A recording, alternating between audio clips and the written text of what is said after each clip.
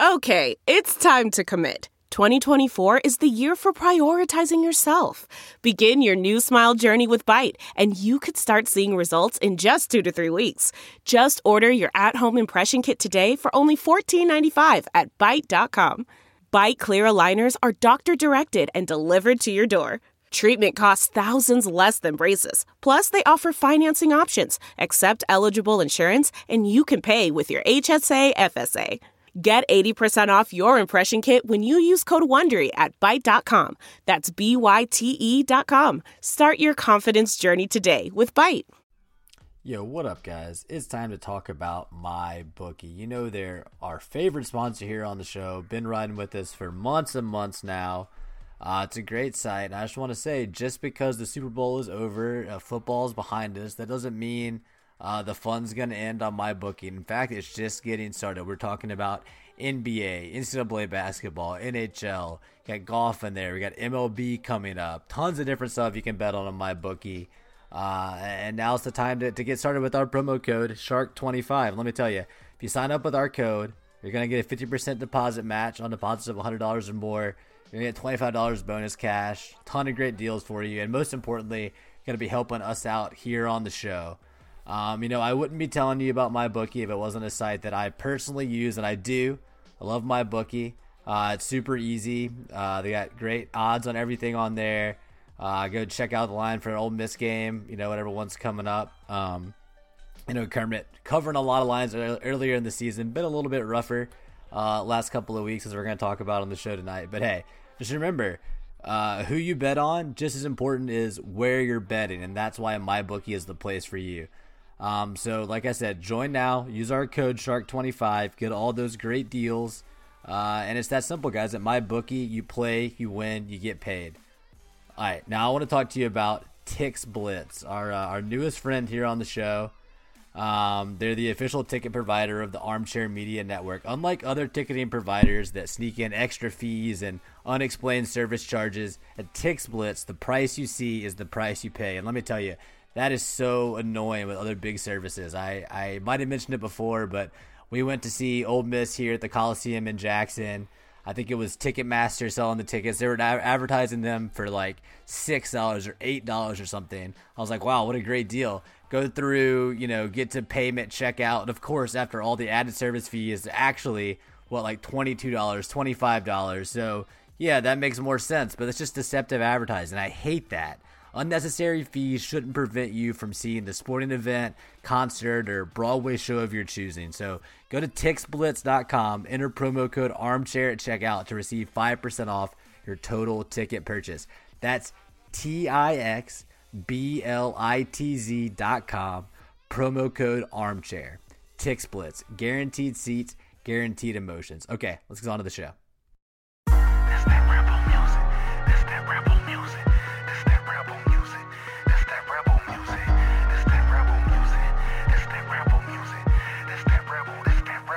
Welcome to Land Sharks After Dark, your bi-weekly dispatch from the dystopian reality that is Ole Miss Athletics. I'm your host, Justin Sanders. Joining me tonight, just like every week, I got my co-host, John Stefanchik, on the line. What's up, buddy? How you doing? Trying not to get blown over up here in New Hampshire. Apparently, we're in a 75-mile-an-hour wind warning today. That sounds a little windy. Yep. Was that like you hear that as like howling winds all the time, or you just walk outside and you up against it? If you get a big gust the right way, you definitely hear it. Sure. So, kind of got everything all interesting riding around, limbs and whatnot. Looks like all the airports are fine except for LaGuardia and Newark. I'm sitting here looking at the weather. I was only got the Weather Channel on. Apparently, it's too windy to they can only use one runway at LaGuardia, so they're backed up 3 hours. That doesn't sound fun. Well, at least you're inside recording a podcast. Nothing to worry about. Works out well.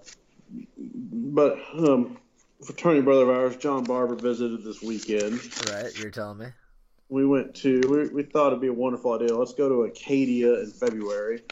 This is Acadia. What state is that in? Bar Harbor, Maine. Okay, that's what I thought. national park on Mount Desert Island to get all exact. Please. And basically, really, I've been in the summer. It's stunningly beautiful. I mean, it was quite nice in the winter. It's interesting. Most of it's closed in the winter. Yeah. Most of the town shut down in the winter. But it was pretty interesting. It was mid-30s sunny, which is about as nice as you can hope for February. Sure, yeah. Central Maine. So it was a pretty interesting trip to go see it in that state. And then we stayed Saturday night in Bangor, which we were wondering what the hell is significant about Bangor. That's where Stephen King is from. Still lives there. Okay. Kind of appropriate for the town. So anyway, we got up early Saturday, went up, rode around the part of the park that was open, did that, got our riding around in, ate lunch and everything. It's like a big national park, or what are we talking? It's a national park. So it's like wooded. What's the landscape like? It's island on the coast, but got a lot of woods. Kind of a little bit of a combination of everything. Sounds Cadillac nice. Cadillac Mountain sits on it. It goes up to 1,500 feet. Okay. Got a hell of a view of a harbor. Just one of the about as pretty of a coastline as you'll ever run into. If you're up there in the summer in the right weather, it's really, really, really phenomenal. So that's pretty. Highly recommend everybody goes and checks it out once. July, August. Yeah, that would make more sense.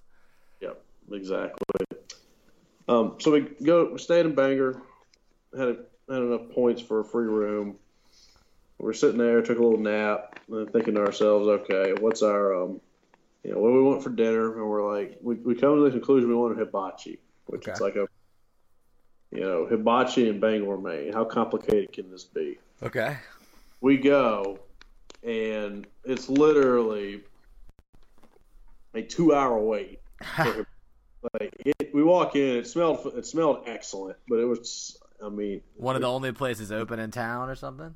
Yeah. Well, no, there's a lot of places open, so that was packed. It was in the parking lot of a Walmart. Nice. We were driven by a Chick-fil-A to get there. I was like, hell, are we in South Haven or are we in Bangor? Yeah, seriously. I couldn't tell the damn difference. So we do that, so it's like, all right, what else? Well, there's this kind of local Mexican place that's popular, like Mexican in Maine. Like, come on, we got to come up with something. But anyway, fine, we'll go check that out. It's an hour wait to go there, so it's like, shit, what is the deal here? I mean, it's 7:30 Saturday, but it's February. Yeah, but it's not the busy time, yeah. Anyway, so we're like, you know what? Chili's. Just at this point, we're ready to eat. Walk into Chili's, it's packed, but there's a couple of open seats at the bar, so we just head to the bar, sit down. I'd say an above average Chili's meal. I'm a Chili's fan. You get some campfire queso? We got I'm a fan. We got the regular chips and salsa. Okay. I got it was pretty damn good. What'd you get? What'd you order? I got the steak fajitas. Oh yeah, I think Chili's invented that whole sizzling fajitas thing for like it's a marketing thing. It originally was a Tex-Mex restaurant back in the day. Now it's kind of much more. But the whole thing about bringing sizzling fajitas to the table and creating a spectacle, it was like a marketing ploy. Yeah, that sounds right. That sounds right. I believe it. Well, at least apocryphally. I've heard that many times, but yeah. Yeah. We're not going to fact check on this show. Come on. We're going to say whatever we want. Sounds like a viable rumor. Yeah, I'll take it. Anyway, so eat that, and we're at the bar. Bartender was way above any expectations we had walking in. We were very pleased with that from a scenery perspective. And TV-wise, they've got NFL Network on center stage, so the first half of the Memphis Express Orlando Apollo game was on. Nice. Which was pretty hilarious. Alabama Vanderbilt was on ESPN2. Mm-hmm. Nesson and Hockey East. Northeastern was playing New Hampshire. That's more what I expected for Bangor, Maine. Right. And they had Golf Channel on in the corner. It's pretty interesting. And it was a pretty interesting group of people reminiscing about high school football days, lack of grit in society. What? Pretty damn funny. So classic. Well, yeah, it really sounds like you mostly got the South Haven experience in Bangor, Maine. But we had it with the Bangor, Maine accents and context, so and low temperatures and Exactly. wind and snow on the ground. Huh. It was good. Well, it sounds like a good trip. Yep, drove back yesterday. Stopped at LL Bean. Nice. Barb figured out what size he needs for his next pair of bean boots. So for a while, those boots were like there was like a wait to get them, right? But now they're much more widely available. Is that right? Am I wrong? I thought. On what time of the year you order them. If you order them for like an idiot, you have to wait 3 months. If you order them in like July, typically it's not a big wait. That makes sense. Okay, so these are some New Englander tips from John here on the show. When I started grad school in Boston, I ordered mine when I got there, and they showed up in the same week. Everybody else was like, "It's a 3-month wait." I'm like, "Well, that's your fault for not planning ahead." So that's what they get. Well, much to discuss. Mostly down here in the warmer climes. Although it's been warmer, but first of all, the weather's been very erratic. Lots of temperature changes, and it's been incredibly rainy. And that does kind of tie into what I'm referencing here. We didn't talk last week, but Ole Miss did have a series in baseball against Wright State. Ended up playing 2 of the 3 games thanks to weather, and they did play at Tulane this past weekend. Lots of basketball has been played as well. We'll get into which one do you want to talk about first? Well, let's talk about baseball. Actually, I don't care. You pick. I don't care. Yeah, let's talk about baseball.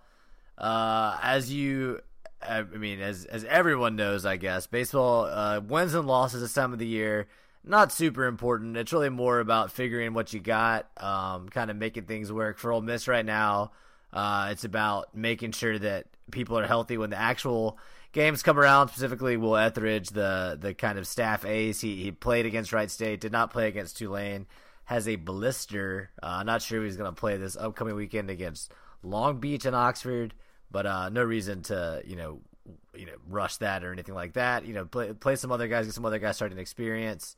But I think if there's anything to be worried about with the team, it's definitely been pitching so far, specifically probably starting pitching. Back against Wright State, they split the series 1-1, looked good. That first game with Etheridge on the mound, the offense has pretty much delivered in every game so far this season, so we'll get to that in a second. But Zach Phillips, junior college pitcher, started game 2, just kind of got shelled really. And I'm forgetting, there was somebody else came in after him. I'm forgetting who it was. It was one of the relievers. Did not look good. Not sure we've seen him since then. I could pull it up, but I'm too lazy to at the moment. So that was a problem. They tried to make a comeback, just wasn't enough. They beat Arkansas State in the midweek, scored a lot of runs. Went down to Tulane. I think so. I really am interested, John, to see in a few months what Tulane's record is, kind of where their RPI sits, because yeah, it's Tulane and they're kind of a rebuilding program, but they seem to have a pretty potent offense at least. They out-hit Ole Miss in every game, which can be an indictment of the pitching as well. But Ole Miss pitching for the most part got it done when they had to. They won game 1 and 3. Offense looked good in all 3 games as well. But like I said, Tulane was just kind of raking down there in their own park. But they lost game 2, but really it was going back and forth the whole time. Neither team could really put up any competent pitching. I think Houston Ross started that game after Phillips got moved up to game 1 in Etheridge's absence. Gunnar Hoagland has pitched the third. Well, he didn't pitch. He didn't pitch, obviously, in game 3 against Wright State, which got canceled, but he did start that Tuesday game against Arkansas State.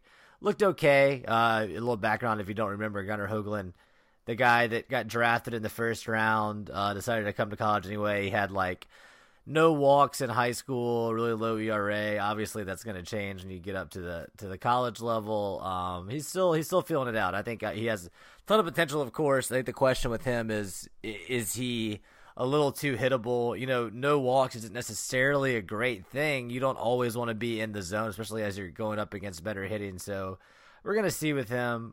He did okay in game 3 against Tulane. And then I was really impressed with some of the bullpen against Tulane in that game 3. Let's see, Connor Green, probably the best game of his career. He got some big outs. He came in with no outs or 1 out and men on first and third in a 1-run game. Actually, a game I think Ole Miss was losing because Green ended up getting the win. And then there's a junior college guy named Myers that followed him up, Caleb Hill. We've seen a little bit of the freshman. He's looked good. And then Doug Nikhazy closed it out. And he has a ton of potential. He's a freshman as well. Whether it's as a starter or reliever, I think he's going to be really good for Ole Miss. He's a lefty. So another question mark still, Parker Caracci. He looked really good in game 1 against Tulane, closed it out. He did give up the walk-off home run in game 2, but like I said, that one was so back and forth. The wind was blowing out. Just one of those days. I don't know. I'm not sure what Parker's going to be like this year just yet, but obviously high expectations for him. Somebody that's living up to expectations so far, Thomas Dillard, National Player of the Week, I think. Just insane offensively so far. I think in the last week he went something like 7 for 17, 3 home runs, a triple, a double, 12, 13 RBIs, I want to say. I think he had like 7 or 8 RBIs just in that one game too, and the wind was blowing out in Tulane. So just completely on fire, batting 4th for Ole Miss right now, helping out Keenan and other guys around him. I think he's going to be fun to watch. I mean, obviously, if you watch Dillard the last 2 years, you know that he probably the best hitter on the team in a lot of different ways, and he's putting it all together right now. I mean, he has really good back control. He takes a lot of pitches, and when he barrels one up, it goes a really long way. So some bright spots for Ole Miss for sure as well. I think the non-con there's going to be a lot more to learn and see with this team still. So I don't know. That's kind of your first 2-week report from my end. I'm not panicking. I know some people we know are, namely Wes and Dean, been all in on the Fire Bianco train since they lost that game to Wright State. So, you can see what you want with this team, I guess is what I'm trying to say. I haven't seen a pitch, but I mean, go read anybody who really wants content can go somewhere else than listen to me on this. But here's my 2 cents. That's a great opener. Go on. Yeah, exactly. It's what you listen for. Yeah. But here's my 2 cents. I've watched so many Bianco teams start great and then get tight mid-season and then kind of fester out. And frankly, they've had this issue, 14 being the exception of being regular season warriors, and then postseason doesn't work out. This group, I just assume let them lose a few games. Well, I mean, I'm okay. They lose a couple games. It doesn't matter. Last year, State lost plenty of games. They went to Omaha, and Ole Miss won a shitload of games, and they got bounced by Tennessee Tech. So the regular season is just the regular season. I mean, this team to me, more so than probably, I'd say, any other Ole Miss team in a while, I'd say approach the regular season is to get ready for the postseason, whatever that entails. Figure out who your pitching options are. What's the guy's name? Doug Nikhazy? Yeah, the freshman is looking good. So there's a freshman lefty that looks good. Yeah, he's out of the pen right now. Let him play. We got a freshman there was a first-round draft pick that turned it down, whatever his name is. Yeah, Gunnar Hoagland, yeah. He's starting right now. Give him time. Let him figure it out. Yep, I agree. Dillard, I mean, it's easy to say. It sounds like I'm just jumping on the bandwagon now after he starts off the year flaming hot. But if he had a monster year, like over 1,000 OPS, wouldn't surprise me. Yeah, I mean, kind of set up just to rake it. I agree with that. I think he's a very, very good player. What is the who's leading off? Kessinger? Yeah. They've played a little bit with the 2-hole. Olenek got moved down. Servidio's batted second a couple times. They're still shuffling, like we talked about, John, kind of with that extra man they have, whether it's Elko in right field, with Servideo at second, or you put Servideo in the outfield, you play Jacob Adams at second, and then a DH, whether it's Cockrell, whether it's Elko. Fitzsimmons got to start at DH over the weekend. So they're still trying to kind of shuffle around and figure out what I guess Bianco calls it, the best 9 is going to be. But you have a lot of options. I think, honestly, I'm inclined at this point. Servideo looks so good in the outfield. He's obviously a great infielder, but Jacob Adams is completely serviceable to good plus player at second base. I kind of think at least your best 9 defensively, I think, is Servideo, probably in center field with Olenek back in right field where he's played pretty well in past seasons. He's just, Olenek's fine in center field, but Servideo, I think, could be a much better defensive center fielder. And then you put Adams at second. I think that is your best defensive setup. I don't know what you do what that means for Elko, I don't know if that means he just battles with Cockrell for DH spots. I don't know. But it's that I think is what we're moving towards probably. Yeah, that sounds like it's where it gets eventually. Yeah, and then that would mean, does that mean Adams batting ninth or Servideo batting ninth? That's kind of a question there. Servideo, I think, is very capable. I mean, Servideo, I think, could probably lead off, but I don't know if Mike's going to do that. Kessinger's led off pretty much every game he's played at Ole Miss, except I think maybe he was slumping really bad. Maybe they moved him down some, but I don't know. I think Bianco is not in a huge rush to make these final decisions. I think he's going to tinker around with it a little bit more. Yep. Which is good. That's what he needs to be doing. Yep, exactly. I don't care about win totals. Just win it, win enough to be in the field, and then go from there. Mm-hmm, mm-hmm. Well, then that kind of comes back to the question. Obviously you always want to host, but after the way it went last year, is it necessarily, if you end up as a 2 seed somewhere, are you really that upset about it? I don't know. I mean, you don't want that, obviously, but is there Field's got a major tight asshole. Right? Is there bad juju there? Is there more of a chance of getting out of somewhere as 2? I don't know. I have no problem if they end up at 2 somewhere. Yeah. That's where I'm at with Swayze in the vibe. It's pretty much this. It feels a little cursed right now, but. And I mean, this team's built to go get hot and just hit their way through a regional, hit their way through a postseason series. Mm-hmm. Yeah, the offense, I think, definitely. They probably have enough of an ace with Etheridge. Let's see. So let me give you some Thomas Dillard stats, huh? Let's see. Through 6 games so far, with the game 7 coming up tomorrow on Tuesday, recording this on Monday, February 25th, here at the end of the shortest month. He is hitting .522, the .607 on base percentage. He's slugging 1.217, OPS of 1.824, and it was up over 2 before he went, I think, 1 for 4 in the game 3 there. Let's see. In 23 at bats, he has 2 doubles, a triple, 4 home runs, 15 RBIs. 2 stolen bases, only 3 strikeouts, and 5 walks. That's a pretty decent start. That's pretty good. Not bad. And he caught a game against Arkansas State as well. So that's something that we didn't talk about Cooper Johnson at all in my little recap there. He has looked much better in my estimation and from what I've read as a defensive catcher, maybe that he did at times last year when it seemed like he was slumping both at the plate and behind the plate. So as long as he can do his job behind the plate and be an elite defensive catcher, anything else is just gravy. But he'll be in the lineup every weekend. But it does seem like they're going to try to get Dillard some starts behind the plate, at least in the midweek game, stuff like that. And that does open up another spot in the outfield, whether it's for both Elko and Servideo to be out there with Adams at second, or Carl Gindel to play in the outfield. Some different stuff they're experimenting there. But, that's pretty good. Also of note, I think obviously very early season batting averages, but Ryan Olenek, another everyday player, batting .435. So, I rag on Olenek a lot. He, to me, has been a rally killer a lot at times with his free swinging, swinging at every pitch, and he can get fooled, and even if he doesn't strike out a lot, he can give up a lot of easy outs, but he also finds those blue pits. So I think with him, he's the kind of player where I think you have to watch that batting average on balls in play, because sometimes it seems like he gets a lot that just drop in, and that's bound to catch up with him. But still, through 6 games, that's encouraging that he's batting .435, better than starting in a slump at least. Yep.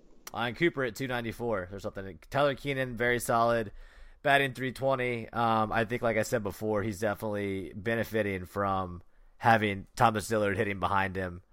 The lineup for the most part has been Kessinger, Olenek, Keenan, Dillard, Zabowski at 5th usually. Somebody like Elko at 6, or Cockrell, someone in there. Cooper Johnson's like your 8-hole hitter. And then you have like a Servideo or who else we're forgetting at 9. So that's, like I talked about before the season, there's a lot of offensive potential there. Let's see, I got some pitching stats here. Nikhazy has a 0 ERA still. In 3 appearances, he's pitched. I don't know how current these D1 baseball stats are, but it hasn't been 3.1 innings. I think he might have even had more than that maybe. Connor Green, like I said, has been very interesting to me. He's a senior, never got a ton out of him before now, but he looked pretty good against Tulane. He has 3.1 innings pitched as well, and also a 0 ERA. That's a start. Austin Miller's a good option out of the bullpen. Like I already mentioned, Tyler Myers. I think it was Max Chiaffi that came in after Zach Phillips and looked pretty shaky in that loss to Wright State. But I still think, Chiaffi's good. He was good last year, so not far from writing him off, but that's who I was thinking of there. Yeah, so I think three of the best newcomers that we've seen out of the pen, obviously Nikhazy, Tyler Myers, and then Caleb Hill, the freshman. I've been impressed with them for sure. And then, see what you can get out of Connor Green, Austin Miller, guys we've seen in the past. Jordan Fowler, who we talked about, had a car accident, I think, in the offseason. He looked really good, if you remember last year, John, and all those midweek starts. He's a lefty. He played really well in the SEC tournament. So, I think he'll find it at some point and get. Right now he's struggling a little bit, but I do think he had he contributed some in relief. I want to say it was during that Tulane game too, and everybody was getting barreled up, so that probably contributes to his 6.75 ERA. But I think he'll probably figure it out at some point. I have read, I think it was Chase Parham, who has great almost baseball coverage, that Greer Holston is not even capable of contributing right now for whatever reason, whether it's lost velocity or something like that. So that's something to I guess pencil in there. Is we expected Holston to at least contribute, I guess middle relief innings or midweek starts or something. So that's nothing. So once Etheridge gets back, I don't know what's going to happen with the starting rotation necessarily. After Etheridge, it's been shaky, I guess, to say the least. But Roth is someone that's capable of starting on the weekends. Obviously, they think Zach Phillips and then the freshman Gunnar Hoagland all have that potential as well. I think starting pitching is probably your biggest question mark, because outside of those guys, I don't know who you turn to necessarily. Maybe somebody like Connor Green. I don't know. Maybe he could. I don't know. But I think that's something to watch moving forward.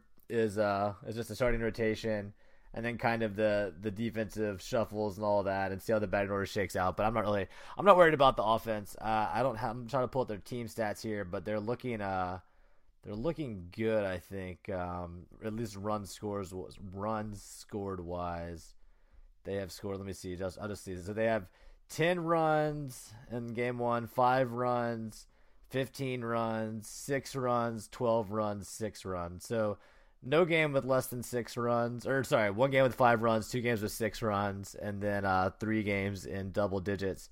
So at least so far they've been fairly consistent. They haven't had any complete, games there just look ice cold, so we'll see. Long Beach State this weekend is interesting. I don't think that they're very good, just like they weren't very good last year. What Ole Miss went out there. So I just pulled up Long Beach State's record. They are 0-7 on the year.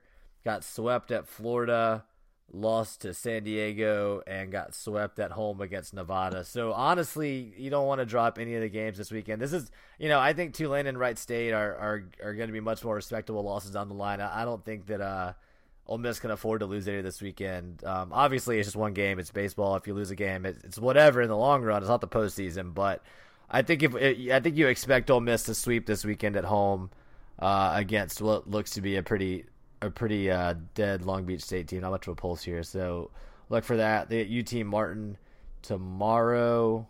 I assume that is a night game, and it surely is not a school game yet. Even though they play UT Martin a lot of school games, it's probably a little too cold for that. So I expect Tennessee Martin game starts sometime in the afternoon, and then we can switch gears, John, because tomorrow night, Ole Miss basketball in the Pavilion. Oh, sorry, Wednesday night. I'm getting ahead of myself here. Wednesday night, number 7 Tennessee coming to Oxford to face off with Kermit Davis. Could be an interesting game. They just lost to LSU. They've shuffled a little bit. They're now have 3 losses on the season. They lost to Kentucky, obviously, and then early in the year, who they lose to? Kansas, I want to say. Yeah, they lost to Kansas back in November. So I think people have questions about how good Tennessee really is. Their schedule gets so much harder here at the end. They faced Florida, South Carolina, Kentucky, LSU, Ole Miss, Kentucky again, Mississippi State, Auburn. Those are some of the last games on the SEC slate. So, I don't think you can necessarily expect Kermit Davis to win that game, but at home should be a good crowd. Anything could happen. It would be a huge feather in his cap. A signature win for sure, and absolutely Ole Miss would have the tournament berth locked up at that point. Not that I think there's really much of a chance they'll miss the tournament now. They've been taking care of business when they had to since we last spoke. They beat Missouri at home, lost South Carolina on the road, kind of a back-and-forth game that really got away from them at the end, but not a bad loss. And then they eked out a win against Georgia this past Saturday. There's a lot going on around that game. I don't know, did you get a chance to, you might have been, you were busy that day, huh, John? You were up in the national parks, probably didn't get a chance to watch. Kind of followed the end of it, and on the court, from the team was probably distracted because of the off the court stuff we'll get to here in a minute. Potentially, yeah. But I'll say this, that's the game that Andy Kennedy always screwed up and lost. Yeah. Either miss the tournament or put his ass on the bubble or do whatever. And maybe sometimes it's just luck and how the ball bounces or whatever, but they won by a point. It's a win. They're 9-5. And if they go 2-2 down the stretch, they're going to Nashville, locked in the tournament. Yep. If they go 1-3 down the stretch, they're probably still in. They just need to go win a game in Nashville. To make even if they didn't, they might still be in because the bubble is very soft. But yeah, I mean, there's no reason to lose to Arkansas and Missouri. Exactly. Yeah. I just got. What's Arkansas's record at this point? Let's see. Arkansas. Let's see. I'm gonna go ahead and pull up some net ratings here.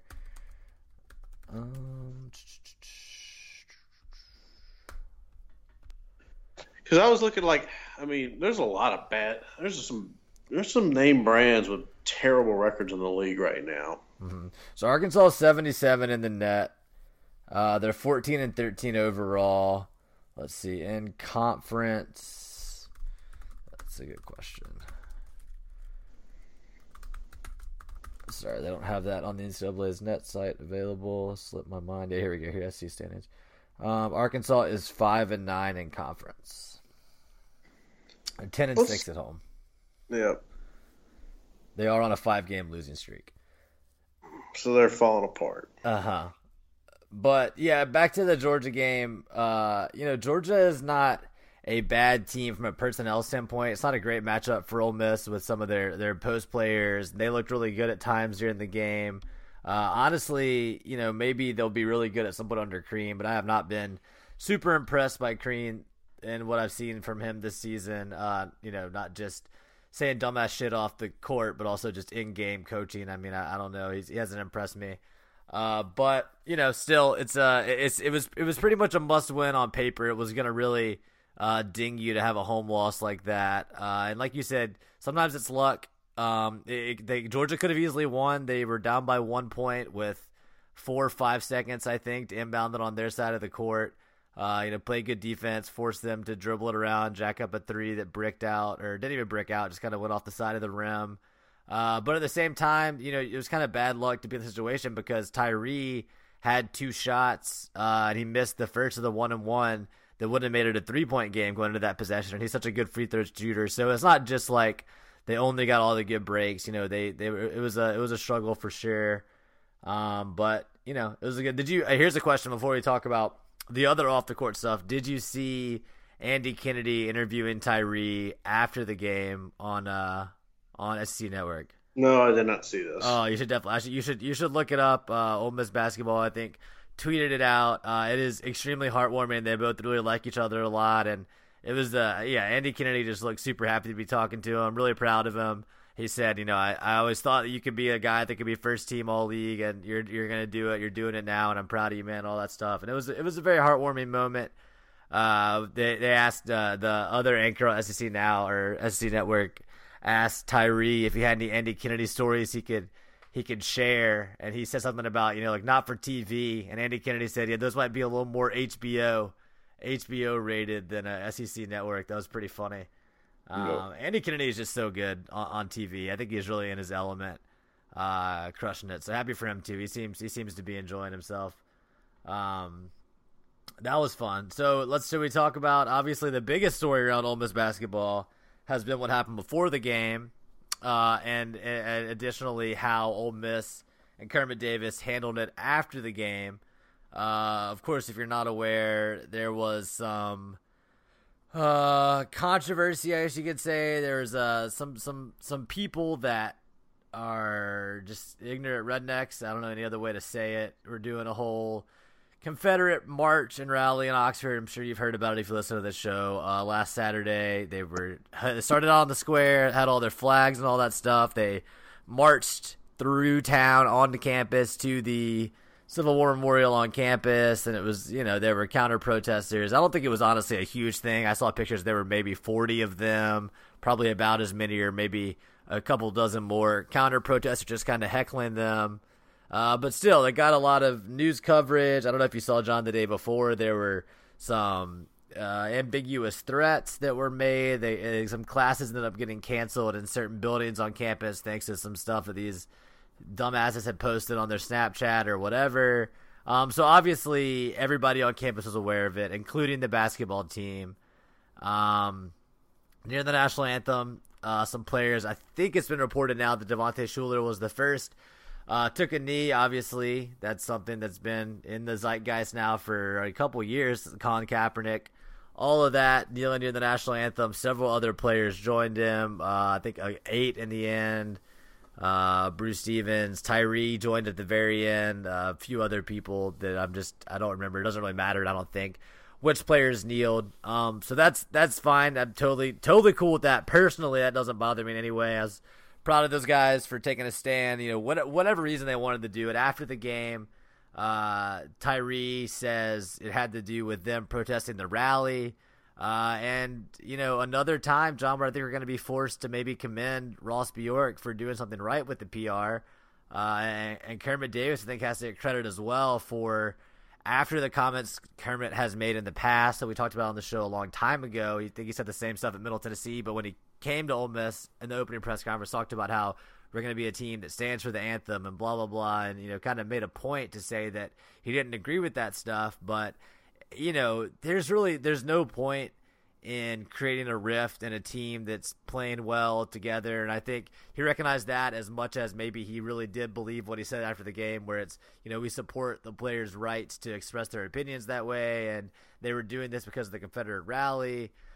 There's another conversation here that I think is worth at least raising. But, first of all, just let me, I guess, get your thoughts on the whole story. But it was front page news here in Mississippi. The Clarion Ledger had it on the front page on Sunday, the picture of the students kneeling. It's been a little divisive. I think for the most part, the way Ole Miss handled it kind of took the wind out of the sails of anybody that was that upset about it. But what did you think about this? Ole Miss seemed to mostly get it right. Only person I saw that was really up in arms was Dan Wolken, yeah. Well, if you're pissing Dan Wolken off, you're probably doing something right. Yeah, exactly. I mean, I think, but you look at Kermit's comments and everything. The players like Kermit, and Kermit likes the players. That's obvious. Mm-hmm. They have an overall very good relationship, but Kermit's firm with them. And I think that whole thing probably distracted them a bit during today, but sure, I think it brings them closer together overall and kind of moving forward down the stretch here. That hey, we're going to go,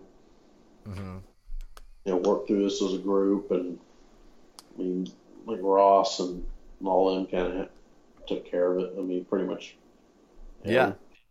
The best they probably could have done. I mean, you could maybe say, and this is what I was alluding to a second ago, I've heard a few complaints from people saying they're minimizing what the players did. Who's to say the players are only doing it because of the Confederate rally, the way that Kermit and Bjork said they were, but at the same time, let's see what they do after. If they do it again, then maybe it's a broader thing. But to date, they've only done it in one game. I think has any other college basketball team kneeled during a national anthem this year? I think so, but it's not widespread by any stretch. But I think there's that. That's a very fair argument. But I also think it's not like there's any player that's come out and said that wasn't what it was. In fact, Tyree specifically said that is what it is. He tweeted that out essentially. It had to do with what was going on campus as a one-game thing. He said in the press conference, and he said on SEC Network that it wasn't something he anticipated would continue. But I was really impressed. I mean, I've been impressed all season with Tyree's leadership and his maturity. I thought the way he handled it was at least it was very smart from a PR standpoint, and I thought it kind of minimized any potential backlash that could have come their way. You know, if that really wasn't what the players were thinking, like Schuler and Bruce Stevens, the earlier players, you know, maybe that will create sort of a division. But as of now, I see no reason to believe that isn't truly what was going on. And if the only player comment that we have about it is from Tyree saying it had to do with that, you know, I'm gonna take him at his word. So I was impressed. I was impressed with Tyree, like I said, and also impressed with Kermit. I think it was the right call as a coach and the right thing to do as just, you know, someone that cares about the players and doesn't want to throw them under the bus or anything like that. And then, like I said, Bjork and the university kind of getting behind Kermit and Tyree and what they said and basically echoing all of that and amplifying it. It could have been handled about a million times worse. So props to them. Props to Bjork. I hate saying it. Yeah, we can essentially move on at this point. Yeah, I think so. I mean, I think if the Tennessee game is back to normal, I think that they effectively quashed a potential scandal for once, and the only real complainer was Dan Wilkins. So, and obviously, if you read Dan Wilkins' tweets back and forth, it's clear he was just trying to grind an axe. And basically, what he was saying was, well, Kermit said in the past he didn't agree with that, and now he said it's fine this time, so what changed? Just kind of trying to stir up controversy, not really having any kind of a substantive argument about the actual issue or the kneel or anything like that, just trying to kind of do a gotcha moment. And he's kind of a pathetic guy. I mean, Wilkins. Really, to me, really stupid. I mean, Kermit's stance in the past has been, you know, don't disrespect the anthem, which is one interpretation of it, but today, Saturday it was, look, there was a distinct event on campus. And they said that's what they're doing, and it's a one-time thing. That's what they're doing, and they're using that forum to. And also, people can change. I mean, Kermit doesn't have to. I'm sure there's lots of things that he said before that he doesn't necessarily believe anymore. I didn't get on. I don't know what the Ole Miss Spirit or Rivals Board or anybody. I mean, has there been any real backlash against it? I didn't really either, but I think, like I said before, I think the way that Kermit and Tyree and Bjork all handled it. It took the wind out of the sails of anyone that was on the fence, you know? It kind of made it so if you got mad at the kids, you're basically, and I saw a lot of people making this thing where if you're more mad at the kids kneeling than at the racist Confederate flag supporters, then that says something about you. It kind of set up that whole dichotomy where it wasn't at all a referendum on Kaepernick or kneeling or the anthem. It was a referendum on the Confederate flag waivers and all that stuff. So that makes it, in my opinion, a much easier kind of, there's no, and to me, obviously there's no moral gray area in either of the situations, but I think for a lot of people, especially in the Ole Miss fandom, it's an easy decision to kind of distance yourself from the kind of people that had that rally in Oxford, and that made it easy to be on the side of the players. I don't think there was a ton of controversy about it, honestly. Here's a question. Did we talk? Yeah, I think last time we talked. Sorry, do you have anything else to say about basketball? I'm kind of changing gears here. I think we kind of said it all. No, I'm good. I'm trying to remember if last time we talked if Summerall had left for Kentucky yet, the linebackers coach. No, I don't think that's new news. It's definitely not new news, but yeah. Oh, I don't think we talked about it.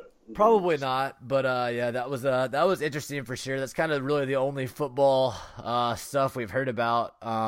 You know, kind of for a mostly positive offseason for Matt Luke. That's kind of the first chink in the armor we've seen in a while, because it would seem that he left just for a more stable position probably. I don't know how much he didn't like working under Mike McIntyre or, you know, I don't know. I don't know what that dynamic was, but other than that, it would seem like he's taking a lateral position it is his alma mater. He went to Kentucky, but it would seem that maybe it has to do with job security, and not feeling the same situation that he has at Ole Miss under Luke. So that was interesting. I think they are having spring football practice. The NFL Combine is this week, correct? I think so. Yeah, I'll see. Let me see what days it is here. I know it's I this week. I saw DK and AJ Brown all jacked up. I mean, yeah, looking all crazy. Yeah, pretty good looking roids, I have to say. I mean, starts tomorrow on the 26th. Runs through Monday. Yeah, it'll be interesting to see. There's a lot of Ole Miss players there. It'll be interesting to see. Who has the best? I think AJ Brown and DK Metcalf probably both do really well. DeMarcus Lodge will probably have a good combine as well. So I mean, there's no downside to Ole Miss for your former players looking good at the combine and then hopefully getting drafted high. That's only good for your recruiting and program down the line. So you say that. Obviously, we all remember the 2016 draft and Ole Miss. Let's see if they can have multiple first rounders and without a terrible conspiracy. I mean, Houston Nutt was able to do it. So yeah. I mean, let's see if it is kind of funny. Like, has anyone other than Ole Miss in recent years managed to have 3 people drafted in the first round while completely destroying the program in the same night? I don't know. It's a pretty unique kind of we are Ole Miss moment back in 2016 there. Classic we are Ole Miss. That was classic. My one comment on Summerall is I'm sure seems like a good coach, but there's always a lot of hype like, oh, he's a great coach. I think that was kind of people's narrative around grasping for storylines. And it was the white savior a little bit. You had a terrible defense, Coach Wesley McGriff, but it's like, yeah, but we got this linebacker coach that really knows what he's doing. He's gonna turn it around. He's gonna fix it. I think Mike McIntyre will be able to go find a competent linebacker coach. Yeah, well, they hired Tyrone Nix. They hired Tyrone Nix. Yeah, that's right. But I think that does mean there's another opening somewhere. I'm not sure where they're going to end up, what side of the ball or anything. But I think one more coach to be hired in the offseason. I'm sure Weston Dean could tell us more about that. We got 2 Nixes on the coaching staff. That's right. Derek Nix, he's the best. I guess he's the is he the last Hugh Freeze? Well, he's a holdover from the Nut staff. And Matt Luke is a Hugh Freeze holdover. So what the hell does Derek Nix know? He's the cockroach. He knows everything. He doesn't know how to recruit a damn running back. I'm tired of that shit. Unless Ely actually goes to school. But hey, we got Scotty Phillips. After we gave Jordan Wilkins that extra redshirt year with the academics, he got 1,000 yards. So maybe he's secretly a genius. Yeah. Hey, he got Woolard, dude. He got Isaiah Woolard. Oh, come on. Let's get serious here. Yeah, the gray shirt. Yeah, classic. Wow. Yeah. Well, how was that? That's the football news. That's baseball, the football update. Just let them play. Yeah. Keep figuring it out. Hopefully Dillard will keep breaking. Fun to watch. Basketball, I mean, they've got a chance to go. I mean, they're in prime position to be headed in Nashville, just safe and sound in the tournament. At this point, I think it should be expected almost. I mean, which is borderline, which to me is flat out remarkable. I mean, yeah, I mean they're minimum 9-9 in the conference, and I think 10-8 is almost guaranteed at this point. I've got the SEC pulled up. Vanderbilt is 0-14 in the league. I mean, it used to be a prideful program. Yeah, I mean they had some rough luck. Darius Garland, Georgia with rough. Tom Crean is 1-13 in the league. They've looked pretty bad. Missouri's 3-11 with Quanzo Martin. Yeah. A&M's 5-9 with Billy Kennedy. Arkansas 5-9 with Mike Anderson. Bama's 500 with Avery Johnson. Auburn's 500 with Bruce Pearl. Florida's 8-6 with Mike White. So on the Mike White train, go park itself. Yep. State's won 4 in a row, 8-6, pretty much getting their way in position to be in. Yeah, I think they're pretty much in at this point as well. Yeah, they just got to not fall apart. Carolina's kind of the overachiever if you go by overall. They're solidly on the bubble right now. Who do they lose to on Saturday? They lost to State. And South Carolina and Florida are both on the bubble, but they're possible. Carolina even on the bubble, I guess. Yeah. Distant. I mean, Ole Miss tied for 4th. They'd be the 5 seed today. And then you got 12 and LSU, Kentucky, Tennessee, all 12-2. I mean, LSU being this good kind of South Carolina is 81 in the net, which is pretty rough. But they did get the win over Ole Miss. Really, they needed to beat State. If they had beat State, they would be trending up to get into the tournament. Now it's a little bit dicier. They're not. They have to go win in Nashville. Yeah, but they're I think Florida and Alabama's on the bubble. Let's check their net. They are 53 in the net. What does Auburn drop to net? Okay, so Auburn's still at 23. Auburn solidly in at 500. Florida is Florida's at 31. So I think Florida's definitely in. It seems like Alabama's bubbly, maybe out a little bit, and then South Carolina's behind them. And that puts LSU, Kentucky, Tennessee, Ole Miss, Mississippi State, Auburn, 6 teams solidly in, with Alabama and Florida could be 7 and 8 if they found a way in, and South Carolina would be 9. Obviously not going to happen, all those teams, but 9 teams that are at least mentioned at this point in the bubble conversation. Really good league. It's tough at the bottom, but other than that, really good league. Yeah. Anything else we need to discuss? No, I mean, I'm not trying to put anything more on it than it should be, but I am hoping for a good game against Tennessee on Wednesday. I will see how well they respond to a heartbreaking loss to LSU. They have to come to the Pavilion. I don't know. We'll see. Hopefully they'll get our best shot at least. We can play the kind of games we played against Auburn twice this year. The kind of game we played in Starkville. I think we'll definitely be focused. So I think Cameron will have a good game plan, have a good crowd. So some factors there that could make it interesting to watch on Wednesday night. So keep that in the back of your mind. And like I mentioned, tomorrow, Tuesday, UT Martin baseball, and then more baseball this weekend. And they go to Missouri this weekend in basketball. No, to Arkansas. So that's at least a game against a top 100 opponent on the road. Bud Walton's not an easy place to play. So another opportunity for Kermit there to get a solid win. Yeah. So there, that's your update for the week. That's all we got. Yeah, this is LSU 12-2 in the league. They're top of the standings. They're looking really good. LSU 22-5, 12-2. What's the highest seed they could get? Let me pull up their net. They're probably a 3 right now. Yeah, I think so. Yeah, they're 14 in the net. Yeah, I think they are. I think they're solidly a 3 seed. Yeah, that's pretty damn good. Although I have heard that Will Wade is still maybe in some hot water with the basketball corruption investigation. So we'll see. He's got to go chat. Some new decision, some new information I think today on that front. So that's interesting. Yeah. But good for them. They're looking good. They beat Kentucky and Tennessee, I think. And then they beat Kentucky too, didn't they? Yeah, pretty sure. Yeah, pretty good.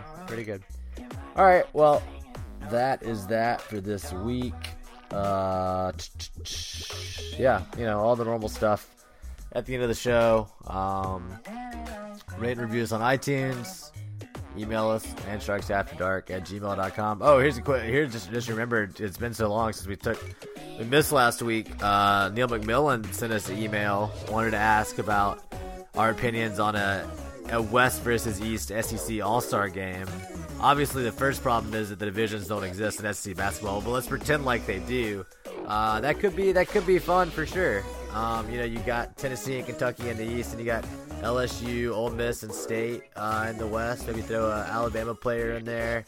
That could be cool. Maybe in the future we'll look. Maybe at the end of the season we can look at what the rosters would be, since it's the end of the show here. But yeah, good idea, Neil. That's some good pod fodder. Thank you for sending that in. Feel free to send more discussion points in. We will happily accept them. Yeah. So yeah, that's it, guys. LandsharksAfterDark.com, all that stuff. ArmchairAllAmericans.com. Obviously, check out our sponsors, MyBookie and TixBlitz. Would definitely appreciate you patronizing them. But hey, thanks for listening. We appreciate that as well. Yeah, that's it for this week, guys. We'll talk to you again later. For John, I'm Justin. Thanks for listening. Have a good night.